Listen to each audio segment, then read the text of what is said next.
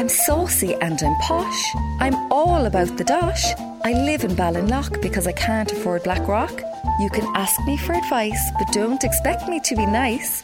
It's Ask Audrey. What's your problem?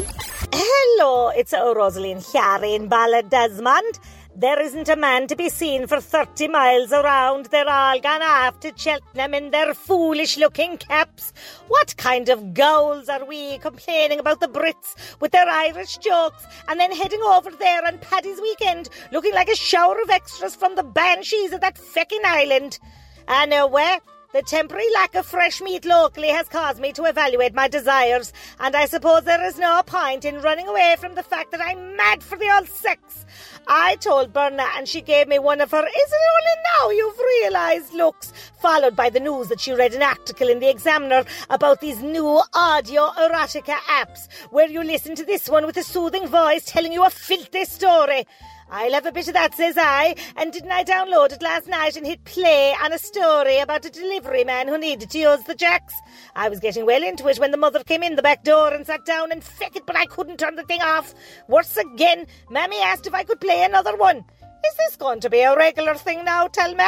Rosealeen, Ballydesmond. My mother walked in on my Connor and me doing the business last week. She said, "What's going on here?"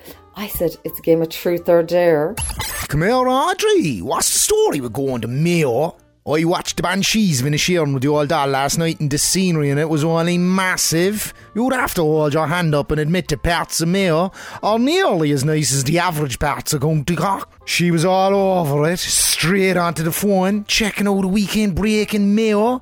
And then I heard that langer Joe Biden's going to spend a few days there when he comes over for the old visit, like. I got to thinking them Mayo gourmets will be full of it when we go up there. Be worse than listening to people in Killarney. But the old doll's adamant, as we say, and it's off to Westport for us next week on the old weekend break. Budgie was appalled when I told him and said, "You want to be proper wide to keep up with them Mayo langers? They're well into their scams." Although they pronounce them as scams, because they are gone mad from talking like bagmen, trying to get a few dollars out of the Yanks, like, you know. Budgie tells me it's not exactly a hive of industry up there. So, do I need to watch me back? It's my first time in Connacht. Don't you do any Blackpool? There's no need to prejudge.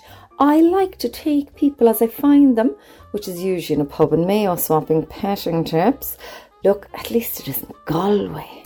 It's getting super eco on our WhatsApp group. Douglas Road Stunners who will never recoup our investment on solar panels, but that's not the point.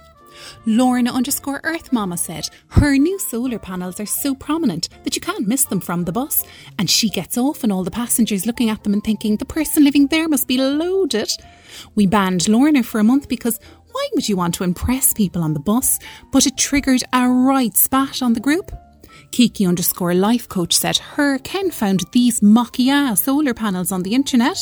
They're only £100. Pop them up on the roof and everyone will think you're sound for loving polar bears. We kicked her off the group for being poor. Saving money is an absolute no-no on the Douglas Road. I don't know which end of me is up now, Audrey. I want to install the panels, but I'm terrified that people will think they're fake. Do you have any advice? Jenny, Douglas Road. I certainly do. Get your solar panels installed by Hot Young Studs Energy. Don't ask me if the products are any good, but the two guys who installed them were shockingly hot. Hashtag pun intended.